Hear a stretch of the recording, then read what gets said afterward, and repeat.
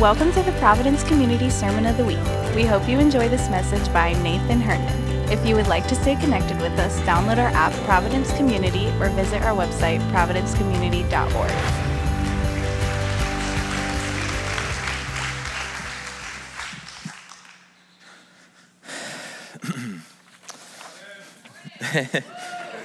Someone just called me Alan. Thank you. That's my middle name. All right. Hey, pray with me just for a moment. Heavenly Father, we just come before you now, and we thank you for the joy that's in you, but we thank you for moments where you love to take us deeper. And I just pray that this would be one of those moments. The pace of life is astonishingly fast.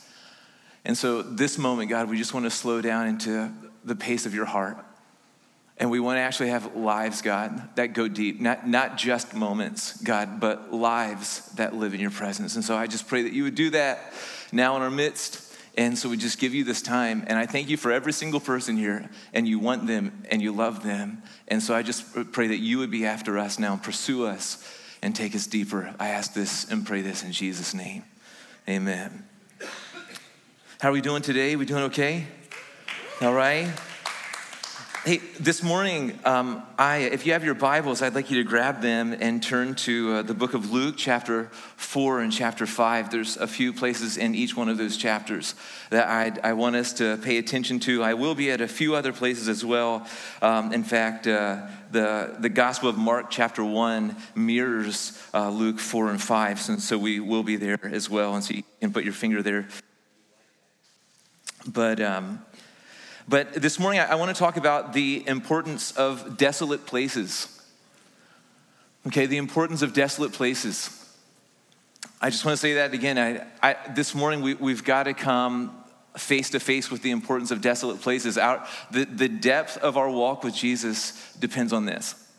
If we just do this, that's nice, but it's not the Christian life. You know that?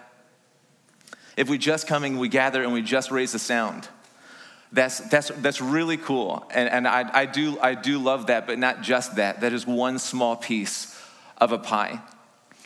And we have to be a church body, and we have to be the family of God that when that realizes the fact that when Jesus purchased our sins on the cross, or when he paid for our sins on the cross and he purchased us as sons and daughters, he wasn't purchasing a bride just to gather once a week, but he was purchasing a people that would be his heart, soul, mind, and body forever, unreservedly. And so I want to talk about the importance of desolate places, because desolate places are where we actually go deep and where we actually learn what it is to do life with God without any help, just Jesus and me. I am very interested in how Jesus comes after me. It's interesting that Jesus comes after me often when I go to the beach, and where I least expect him to kind of get to my pain. He comes after me in those places. We day tripped to Bethany Beach on Friday. It was a last minute thing. My kids each brought a friend. They called them up a few days prior, and all the friends could go. And so we jumped in the vehicle. We drove down to Bethany Beach early in the morning. We got there. When we got to the beach, it was jam packed. It was the last Friday of July. Not the greatest time to day trip. But what I did is I pulled the vehicle up to the beach. I let the family out. We unpacked the boogie boards. We unpacked the beach chairs. We unpacked all the snacks and all the supplies, and everyone carried them down to the beach. And then I just said, "Hey, I'll park quick, and then I'll see you down here." And I, waved bye to my wife, and they were off to the beach, and I was off parking. Now I've done this before, and every single time I've done this, it has taken me nearly an hour usually to park. But this time I had faith rising up in my heart, and I just really felt like this time God was not just going to give me a space, but like I was going to command a vehicle in the spot that I wanted to leave, and it was going to. And so I just had faith in my heart, and so I jumped in my vehicle and I drove around. Let me take a long, painful story and make it short. I drove around for an hour and a half, and I could not find a spot. And I was speaking and declaring to vehicles for vehicles to leave, but they weren't. All right. And I just want to share with you, sometimes that's just not what God wants. You know that?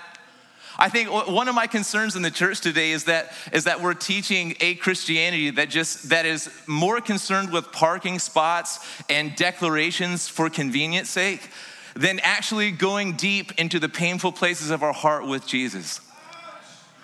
This is really, I don't, this is, we cannot miss the ancient paths. We can't just teach how to tell mountains to move or vehicles in this case to move. That what Jesus actually wanted to do in me is he wanted me to drive for an hour and a half just with him. He didn't want to make my life more convenient. He didn't want me sitting on the beach next to my wife. He wanted me alone in the vehicle with him. I want us to press into this. To say that I'm concerned in some cases is an understatement. I don't want us to be a church that's super excited but only an inch deep. You know what I'm saying? I'm not knocking us. I'm just man, I'm hungrier than that. Anybody? Do you know that many times if we just focus on faith declarations, or we just focus on the miracles that Jesus did, but we don't actually look at the rhythms of Jesus' life and how he lived, listen, we're missing Christianity altogether. You know this, right? The spiritual mentality I feel, the spiritual mentality that I feel is happening across the board in the church is, it's God if it's fast and easy, and it's the devil if it's slow and difficult. Or in other words, let me tell you this, that what was keeping me from parking was something demonic. But that's not the case. Jesus met me. Here's what happened in an hour and a half of me driving around, is I went from faith to questioning to doubting God's love for me. And that only took about 22 minutes, all right? And what God had to do is the Holy Spirit visited me in my vehicle. It was a Ford, so that helped, all right? Visited me in the vehicle and was really like, Nathan, are you really at the place where I have to prove my love for you by making your life smoother? Is the cross not enough for you yet? And I just feel like there's a depth that Jesus is calling us to. There's something about just being able to hang out with him when life's not going right and not losing your joy. Or finding that you never really had it. And then having an open heart to actually receiving it. We need this. We need this. Don't you know that one of the massive ministries of the Holy Spirit is not just moving vehicles, but one of the massive ministries of the Holy Spirit is actually making us more like Jesus. This is just, man, I want to press hard into this, and I'm telling you that one of the places that we press in to actually knowing Jesus and becoming more like him is desolate places. All right, let me tell you this. In our spiritual formation, or let's just talk about body transformation. If we wanted to transform our physical bodies, we would tell ourselves, hey, there's gonna be a process here. And it's gonna be painful, but it's gonna be worth it. I won't be able to eat everything I want. I'm gonna have to hit the gym, and I'm gonna have to lift heavy weights, but it will be worth it, right? But so that is how God has made it that we operate and we grow through processes. It's actually called sanctification, if you want the theological word. And it is painful, but boy, is it heavenly happy. Because God's in it and on it and all around it. You're not imparted a ripped body, you're sanctified into one. I think we're developing theologies that you just get tons of stuff by impartation quick, and some things you do. But I don't want the church to miss out on some of the procedural things, the steps of growing up from infancy to adulthood, spiritually speaking. Just let that sit for a second. I found that the times of my life when I've grown the most has been in valley seasons. where Jesus has actually met me when it's dark and met me when I'm low. And he's taken me when I was at my weakest place, and I had no other options but him. And that's where Jesus comes in. Hey, buddy, you have not left my radar. I am right here. And I'm gonna do miracles in your life from this low place. And he takes you on journeys with him. All right, so I really like it. I really like it. Let me just remind you this morning that just because you're facing resistance doesn't mean a demon is associated. Could be. All right, could be. And I think that I don't think this, I know this, that there's more unseen than we know, and so much stuff is in an unseen realm, and it is demonic, and we've just learned how to do life with it. And so we need to have an understanding of what's going on. But just because it's hard doesn't mean that God's not there. All right? So there's actually desolate places that God wants to lead us to and teach us in that are extremely important. And so that is why I had you turn to Luke chapter 4 and Luke chapter 5. And I just want to kind of set the stage for you. I love this passage because in Luke chapter 4, starting with verse 16, you see that Jesus walks into the temple and he is asked to read scripture. So he walks up and he grabs Isaiah's scroll and he unrolls it to Isaiah 61, and he reads, "The Spirit of the Lord is upon me because he's anointed me to proclaim good news to the poor." And he goes on with it, and then he hands the scroll in, he sits down, all the eyes are on Jesus. They're all on Jesus because Jesus basically just announced that he is the promised Messiah. And then he goes after some of the hard places. He goes after some of the difficult places, some of the bondage places in his people at that time. And what they want to do then is, since he takes them to something hard, they literally want to throw him off a cliff. And Jesus just walks right through them. And then Jesus casts a demon out of a man. And then Jesus heals an entire city. The whole city comes to his house and he's healing everybody. And then he's preaching in synagogues and he's calling his disciples and he's cleansing lepers and he's healing paralytics. Jesus he's doing his thing. And listen, I want this today. I want to see Jesus do this today. I totally do. I want the whole world to see Jesus as the promised Messiah, and more than that, the treasure that their hearts were made for him by.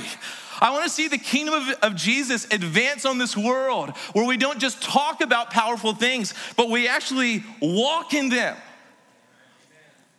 But I don't want to miss the reality that the way Jesus lived was important for us to operate in as well, not just what he did. Is this making sense? So I want us to hear this for a second. Desolate places were foundational to the rhythm of Jesus's life, okay?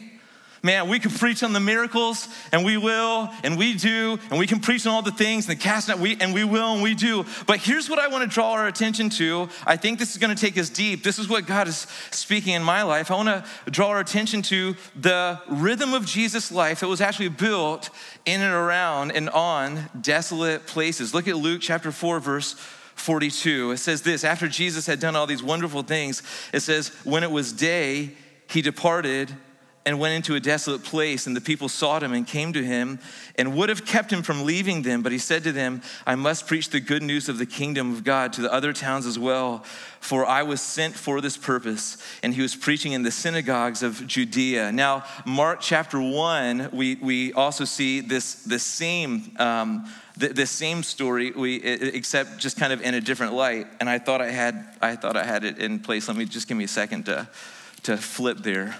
Teaching us patience, right?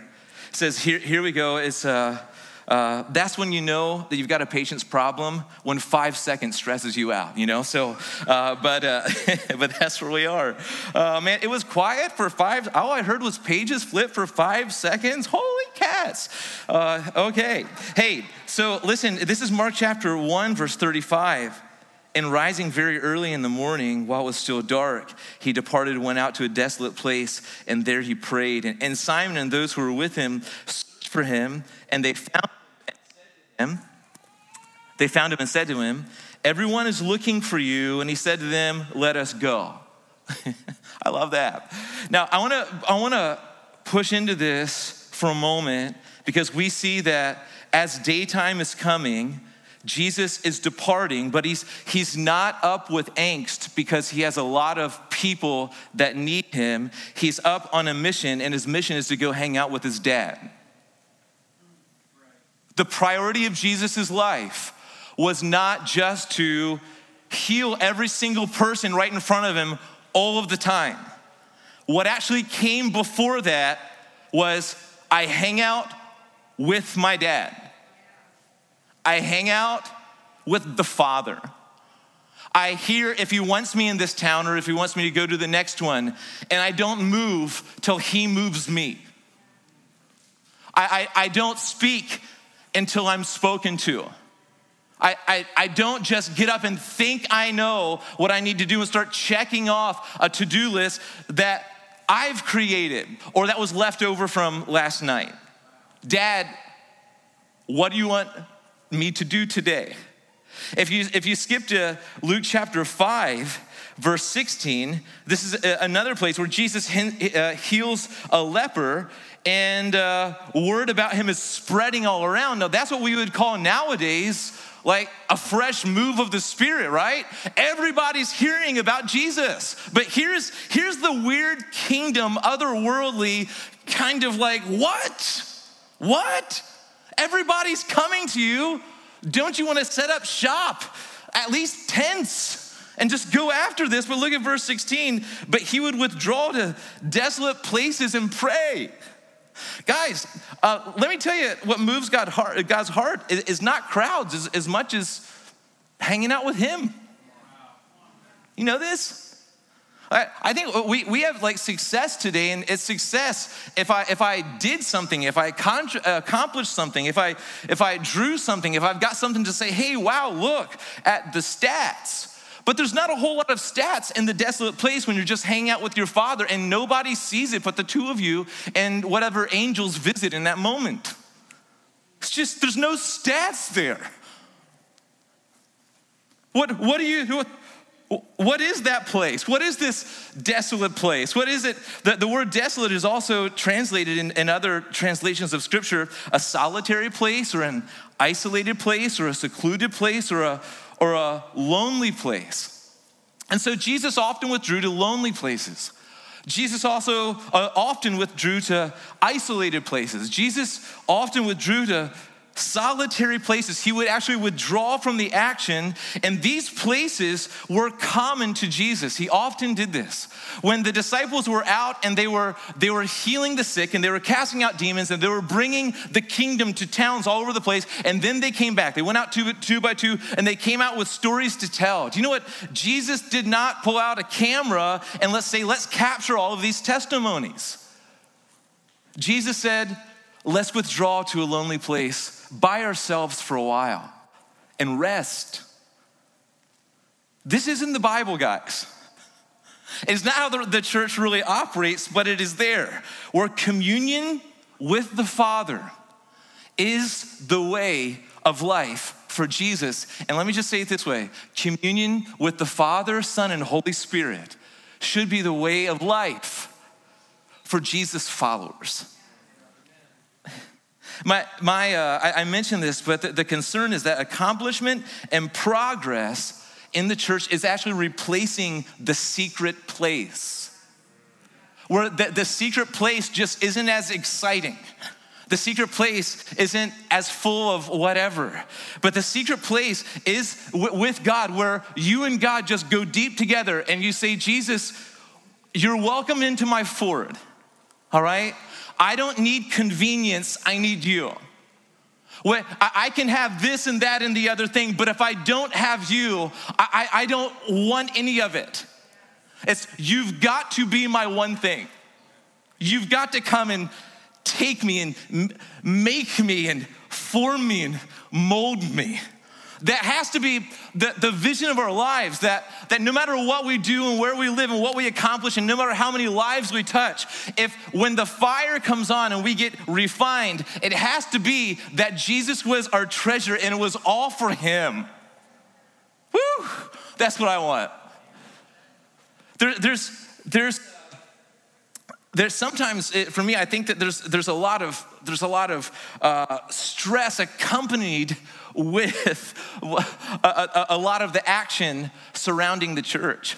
I got to tell you today at Providence, this is actually the least stressful it has ever been in the history of Providence. You've got to hear this just from the pastor, from just my heart to yours. Believe me or not, you don't have to. I know there's a lot going on, but the way that we are ministering as a staff at Providence is we are meeting less.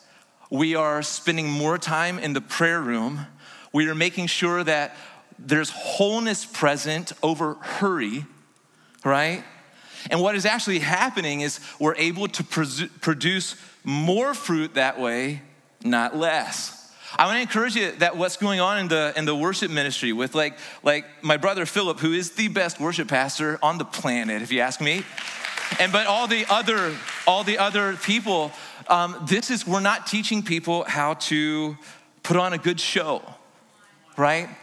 I know, I've been around the block for a few years, and I've been to places where, some churches say, what would be really great is if at the bridge, the singer on this side raised their left hand and the singer on this side would raise their right, then it would be symmetrical worship.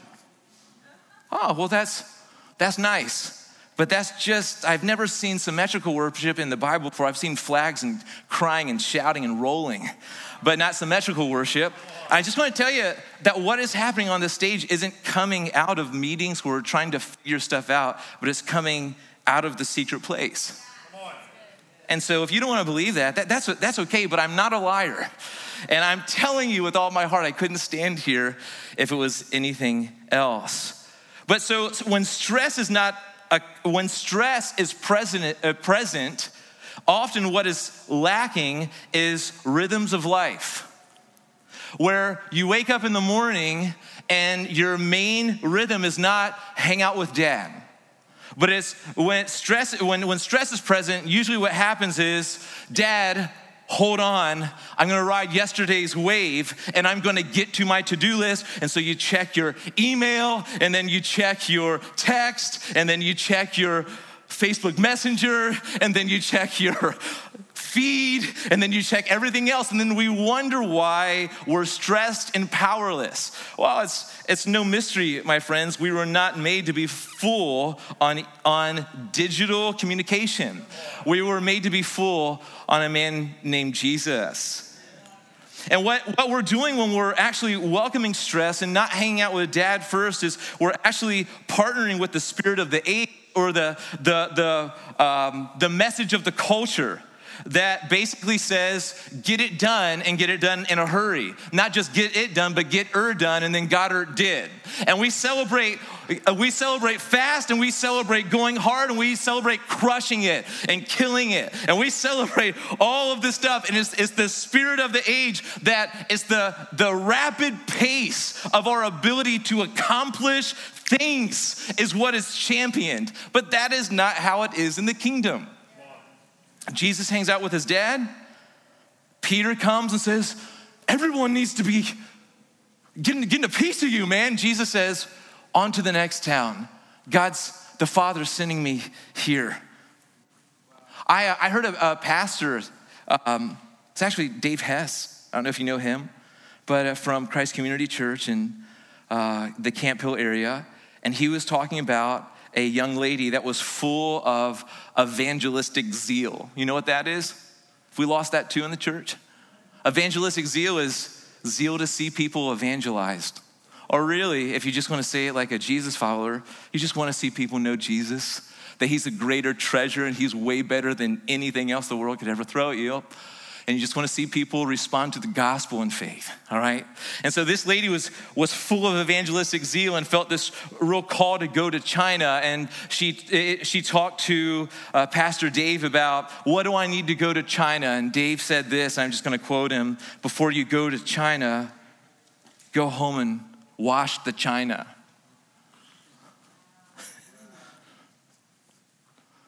And so what that means, because I can tell you didn't get it. One lady over here said, wow. But what it means is that there's some that are foundational. And making sure you know how to handle things at home would be one of the foundational things. If you can't handle it at home, how's God gonna send you to the nations? That's why when you read leadership requirements in the church, do you know that leadership requirements in the church are much, much less like a Fortune 500 company and much, much more like a good mom or dad? You know that? Do you know that? And leaders in the church are spiritual parents before they're executives and directors, right? And so this is there's rhythms, there's things that you must take care of in here and at home and before God sends you there. And these are things that happen in desolate places where you walk into a place that doesn't have anything twinkling or sounding, and you just say, Father, your voice is enough in this moment. I just want to hang with you. What do you want to do in me? 90 minutes, 90 years, whatever you say. You're not on my watch. I'm on yours. Desolate places were foundational to the rhythm of Jesus' life, but desolate places were prioritized over urgency of the immediate or roar of the crowd. I think often the kind of leadership that we've kind of stumbled into is, what does the crowd want? Oh, they want to be amused. Oh, are you not entertained? And so we figure out what everybody wants and we call that leadership, but that's just not leadership, is it? So desolate places were prioritized over the urgency of the immediate or the roar of the crowd. Hey, so what do we need to do today? And we check down through list and then we ask Jesus to bless it, but we never got the list from Jesus in the first place. So the roar of the crowd, the urgency of the immediate, that is, it feels good to check it off. It feels good to get people happy with you. The people that are roaring are now silenced. And you're like, okay, I accomplished something, but maybe only in this world, not in heaven. Desolate places are where you actually find what heaven is doing all around you. And then you partner with what God is doing. I read you Mark chapter 1, verses 35 to 39. But Peter says to Jesus, Jesus, you're here praying, but everybody is looking for you. Everybody is looking for you is a weighty thing to say. And Peter thought that would move Jesus, move his heart. And Jesus perks up and says, oh my word, I'm here communing with my Father. I'm in his presence. We're just having a good time together. Here I am doing that. And wow, I didn't realize that everybody's looking for me. And it does not move Jesus' heart. It's what moves Jesus' heart is his dad. So I want to talk about what happens in the desolate place and what we see happening in Jesus' life and what can happen in our lives as we follow Jesus into the desolate place. Here's one thing is that we learn to wait. Have you ever read the Bible and have you ever circled or underlined every single time the Bible says to wait? Have you ever done that? It'll be a fun little study to do. I was here, let's just look at this one. Let's look at Psalm 37. I love this, verse 4, delight yourself in the Lord and he will give you the desires of your heart, which asks me, is Jesus our delight? Woo! And we come here at verse 7, be still before the Lord and wait patiently for him. Fret not yourself over the one who prospers in his way, over the man who carries out evil devices. So people that are just getting her done and gotten her did. Don't stress out. Do not fret when people seem to be accomplishing more. If you're patiently waiting on God, just stay. How about this? Psalm 40. I waited patiently for the Lord. He inclined to me and heard my cry. This, you want to move God's heart, wait. All the stress and anxiety and asking him to bless what's stressing us out is just not kingdom. He drew me up, look at verse 2, he drew me up from the pit of destruction out of the miry bog and set my feet upon a rock, making my steps secure. Do you know why I love this? Is that as the psalmist was waiting, God did the working. God drew me up from the pit. I didn't pull myself out. I didn't climb out on my own by striving. I didn't get myself out of this miry bog. I was drawn up by God. He set my feet upon a rock, making my steps secure. In other words, I didn't do this on my own. It was supernatural. It wasn't me. I want to live a supernatural life that can't be scaled back to willpower, but Jesus' power. He put a new song in my mouth, a song of praise to our God. Many will see and fear and put their trust in the Lord. Blessed is the man who makes the Lord his trust, who does not turn to the proud, to those who go astray after a lie. And I would say that the lie over a generation is work yourself into a frenzy and then ask God to bless it. Instead of saying, God, I'm waiting on you, and when you say, I'll go, and when you say stop, and whatever you say, I'm learning to keep in step with your heart. Be still, wait patiently. And I would say it's in this desolate place where we're waiting that we actually learn to hear God's voice. It's actually where we learn to pray.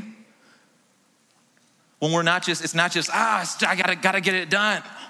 That I'm in a discipleship relationship with multiple people in these days, and I asked them, hey, how's your time with God doing? And yeah, well, I got it done. I read that. Well, what did Jesus say? I don't know. I'm moving on. Well, we've got to learn that prayer isn't just us vomiting on God, though God is the one person that would love our vomit.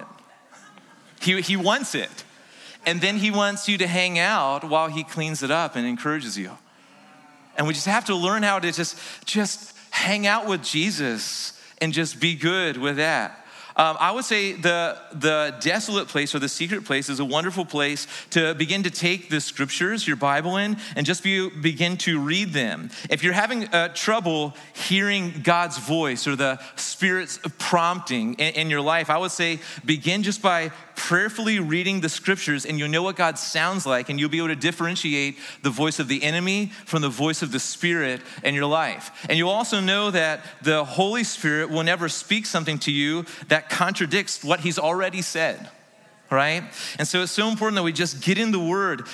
Statistically speaking, the people that grow the most are the people that are willing to take the Bible into the secret place. All right? It may seem antiquated, but it is so good, and I promise you'll get lit up in a massive way. How long do I hang out in the secret place? Do I kind of carve out 15 minutes? Listen, I don't care. All right? The Bible doesn't talk about times. In fact, George Mueller, if you've heard of him, George Mueller responded to this question of how long do I do my devotions? How long do I pray? George Mueller just said this: until you're happy in Jesus. You stay in the secret place until you can come out genuinely happy in him. That's how long.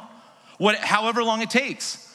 Martin Luther said, I've got so much to do today, I've got to hang out with Jesus for at least 4 hours. That's how long it takes. We have to learn how to reorient our lives, not around our to-do list, but around the presence of God. And hanging out with him until our heart is good and is an accurate representation of him to the world.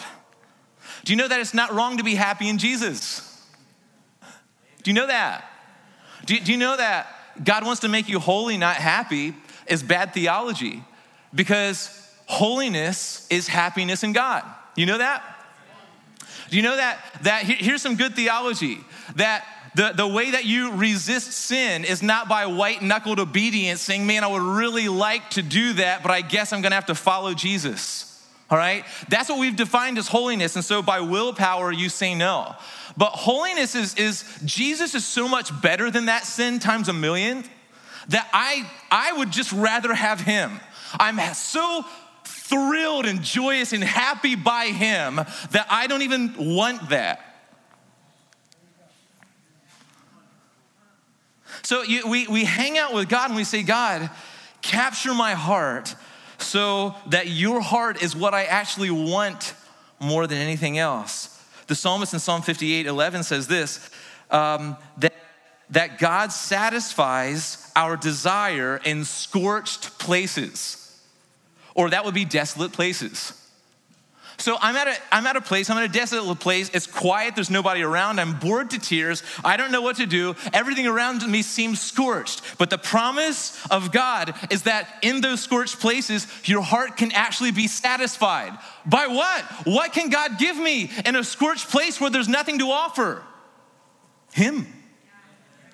You weren't made for what a place can give. You were made for the person of Jesus. And Jesus alone can satisfy your heart. So I would say spend time, learn to do life with God until joy comes. Do you know Psalm 126 verses 5 and 6 talks about those who sow in tears will reap with shouts of joy? I think that there's some people here that you have been crying and crying and crying, and you're heartbroken and you're hurt. And I believe that the promise from God's heart is that you've been sowing in tears, but your tears in a kingdom sense are actually seeds that are being planted in his heart, and that you are going to reap with shouts of joy.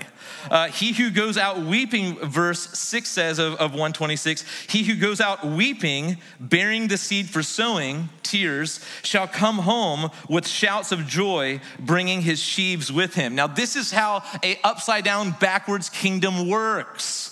You're crying, but it's turned to joy. You're weeping, but it's turned to rejoicing. You are in anguish, but it turns to dancing. This is how it works in the kingdom, and you don't get there by rushing. You don't get there in just one moment. You get there in lots of moments spread throughout your whole life. God takes you there. Or how about Habakkuk 3, where basically Habakkuk says, though I have planted, but there's no fruit on the vine. All of my cows have run off. All my goats are not even in their stalls. Even though I've lost it all in the natural and the supernatural, I still have you. And so I will take joy in the Lord. Or what the priest said to the people building the wall, Ezra and Nehemiah's day, is that when they heard the law being shared and realized that they had broken the law, the priest said to the people, do not weep. The joy of the Lord will be your strength. Now this is something that the joy of the Lord is something that you have to encounter in the secret place. Let me tell you this, I grew up a pastor's kid. I've heard a lot of great sermons. I've heard all kinds of people preach. Like I've read all kinds of books. I've been in all kinds of services. I've seen wild stuff, man. Stuff that I can't wait to see even better in our days. But let me tell you that the place where God really got a hold of my heart, he whetted my appetite in the gathering. But when I got in my room on my knees by my bed with an open Bible, and I basically told my mom, I'm not eating until I meet with Jesus. I'm fasting. And I began to as a ninth grade boy, I began fasting every single Monday, all day, and I would get on my knees, and I would grab my guitar, and I would hang out with Jesus. And those are the times where it got, let me just say, spicy. In the secret place, nobody ever saw me. I wasn't selfieing with me and my guitar, just me hanging out with Jesus, just... It's me and Jesus and all of you. I just want you to just listen to the song that Jesus just gave me. It's just none of that. I was reading the Bible so much that the entire New Testament fell out. And I would just pick it up and I would I would just try to put it back together, and then I'd get a new one. I was so desirous of the scriptures that I underlined every word. And all I wanted to do, Jesus became better for me than eating food. The spiritual food of him was better for me. And I'm telling you, I tasted and saw his goodness in the gatherings. But when I got into the secret place where it was just me and him, I found out that my dad, my father, my heavenly father is better, that the Holy Spirit is a better friend than any group of friends I could ever be a part of. Just the Holy Spirit is better. He captured my heart as a ninth grader, and I was never, ever, ever even close to the same. And there's this just getting with God, the simplicity of just getting with God alone and saying, I'm yours. Whatever you want to say, I'm all ears. Whatever you want to do, I'm all ears. I think some of us, I talk to some of us and we feel bad that we don't feel anything in corporate worship. It's just kind of loud and people are dancing and someone always hits me with a flag. I don't know, it's just kind of not, okay.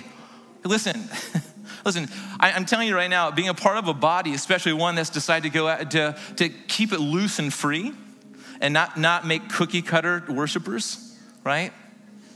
Raise your right hand over here, raise your left hand over here, like easy. Like, if you have a wild horse, I say turn it loose, right? Listen, like I want to be the kind of church where we can just turn it loose.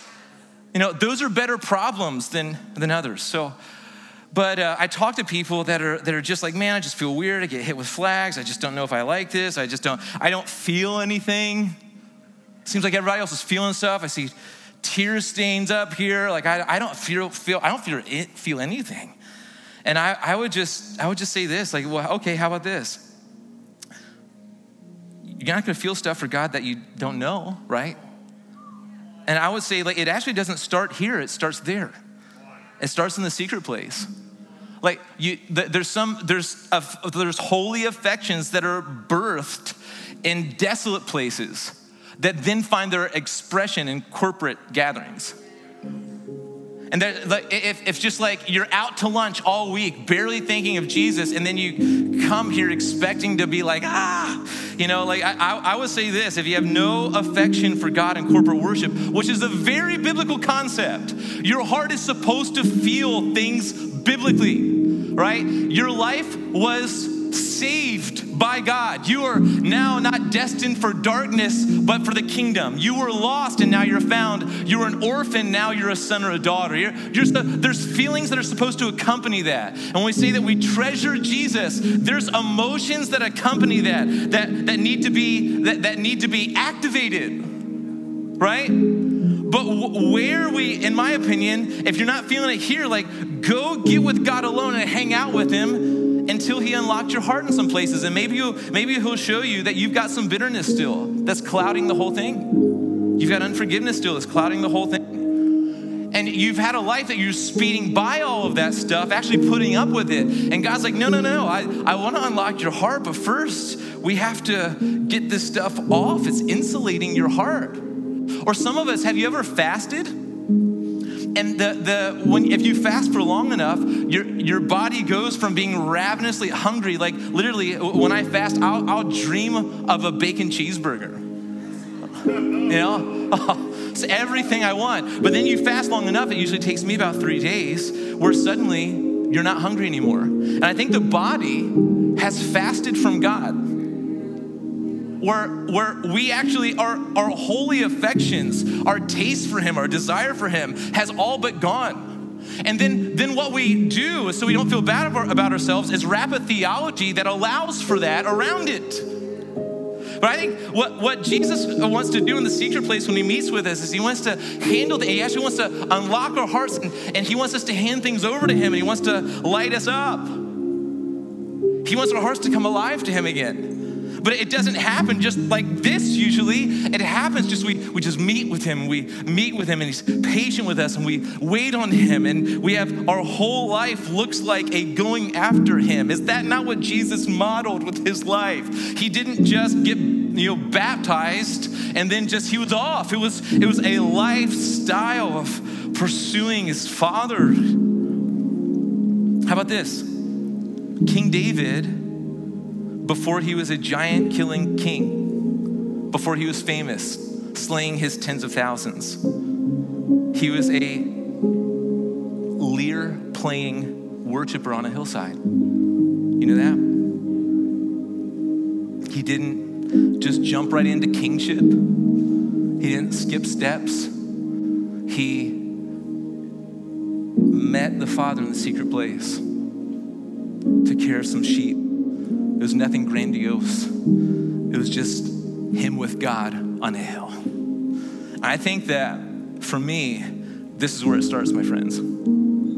That we have to get alone with God on a hillside, not using God to try to get to the position that we want, but actually getting with God on a hillside and finding out that he's better than any position right here.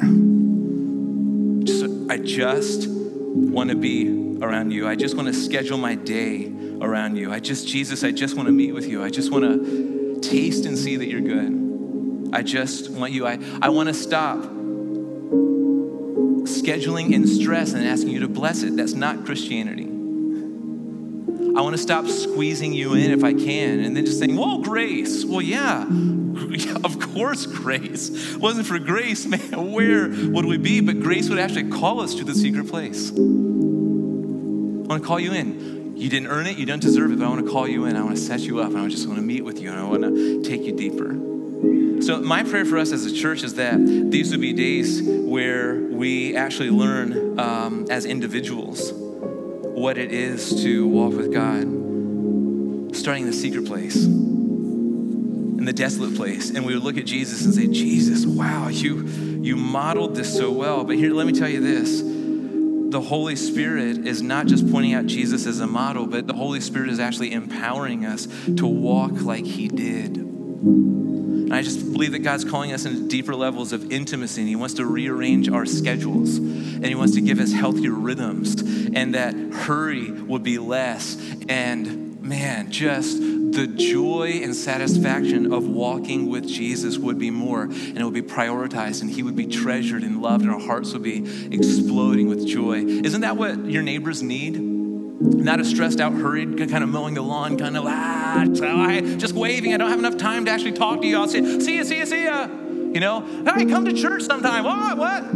This is how we live. It's just like this hurried madness. And what the world actually needs is people who have seen the Lord and have time to tell others about it. So impacted. So like the aroma of the Father, the aroma of the Spirit, the oil of joy is like a part of us. And so where we go, people encounter God. That is how God designed it. Not that you would throw a track at somebody and people would mentally assent to some truths, but people would actually smell the greatness of God on us, so to speak, and experience the love and joy and peace of the Spirit.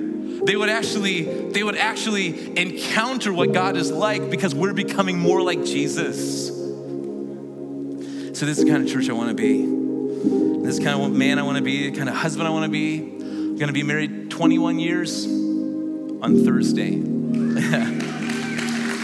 I'm just telling you what, the only way that you can do a marriage is welcoming Jesus into it. And the only way that you can parent children is welcoming Jesus in. And so guys, I just want to invite you to the secret place again. Let's have a revival of the secret place. Come on. So just take, I'm just going to pause just for one moment. You can open your hands on your laps. You can hold your hands in the sky. You can kneel down. You can stand up. I don't care what you do. It's just got to be real. But Jesus, just right now, we want to respond to you. We want to respond to you, God. The hurry and the distractions of life may have just robbed our hearts of just meeting with you and just breathing you in and just quieting our hearts before you like a child. God, I think of Sarah Edwards, Jonathan Edwards' wife, 11 children, and she just put a blanket over her head. She couldn't escape her kids, so she just put a blanket over her head, and she just spent time with you under that blanket, and that was her secret place. So God, I just pray that you give us creative strategy on what this looks like, just going after you, God. But I just pray that our hearts will be desirous of you above all things, and that you would light us up in your presence for real, God, and that you would teach us how to pray, and that you would teach us how to read your scriptures, and that you teach us how to just be with you. And God, thank you that we may be going to some secret places that seem boring to us. But thank you that what we'll find is that you're anything but boring. You're satisfying. You're holy. and altogether wonderful. And we just want to taste of you and experience you and know you more, God. So I just pray that into our heart, starting with mine, God. I just put my hands over my heart, God, and say, I don't want to lose this moment. I just want this to be a moment where my heart and our hearts are marked with this. So God, just lead us in this, I ask and I pray. In Jesus' name, amen. Thank you for listening to the Sermon of the Week. We hope you've been blessed by this message. If you'd like to partner with us, you have the opportunity to give online at providencecommunity.org.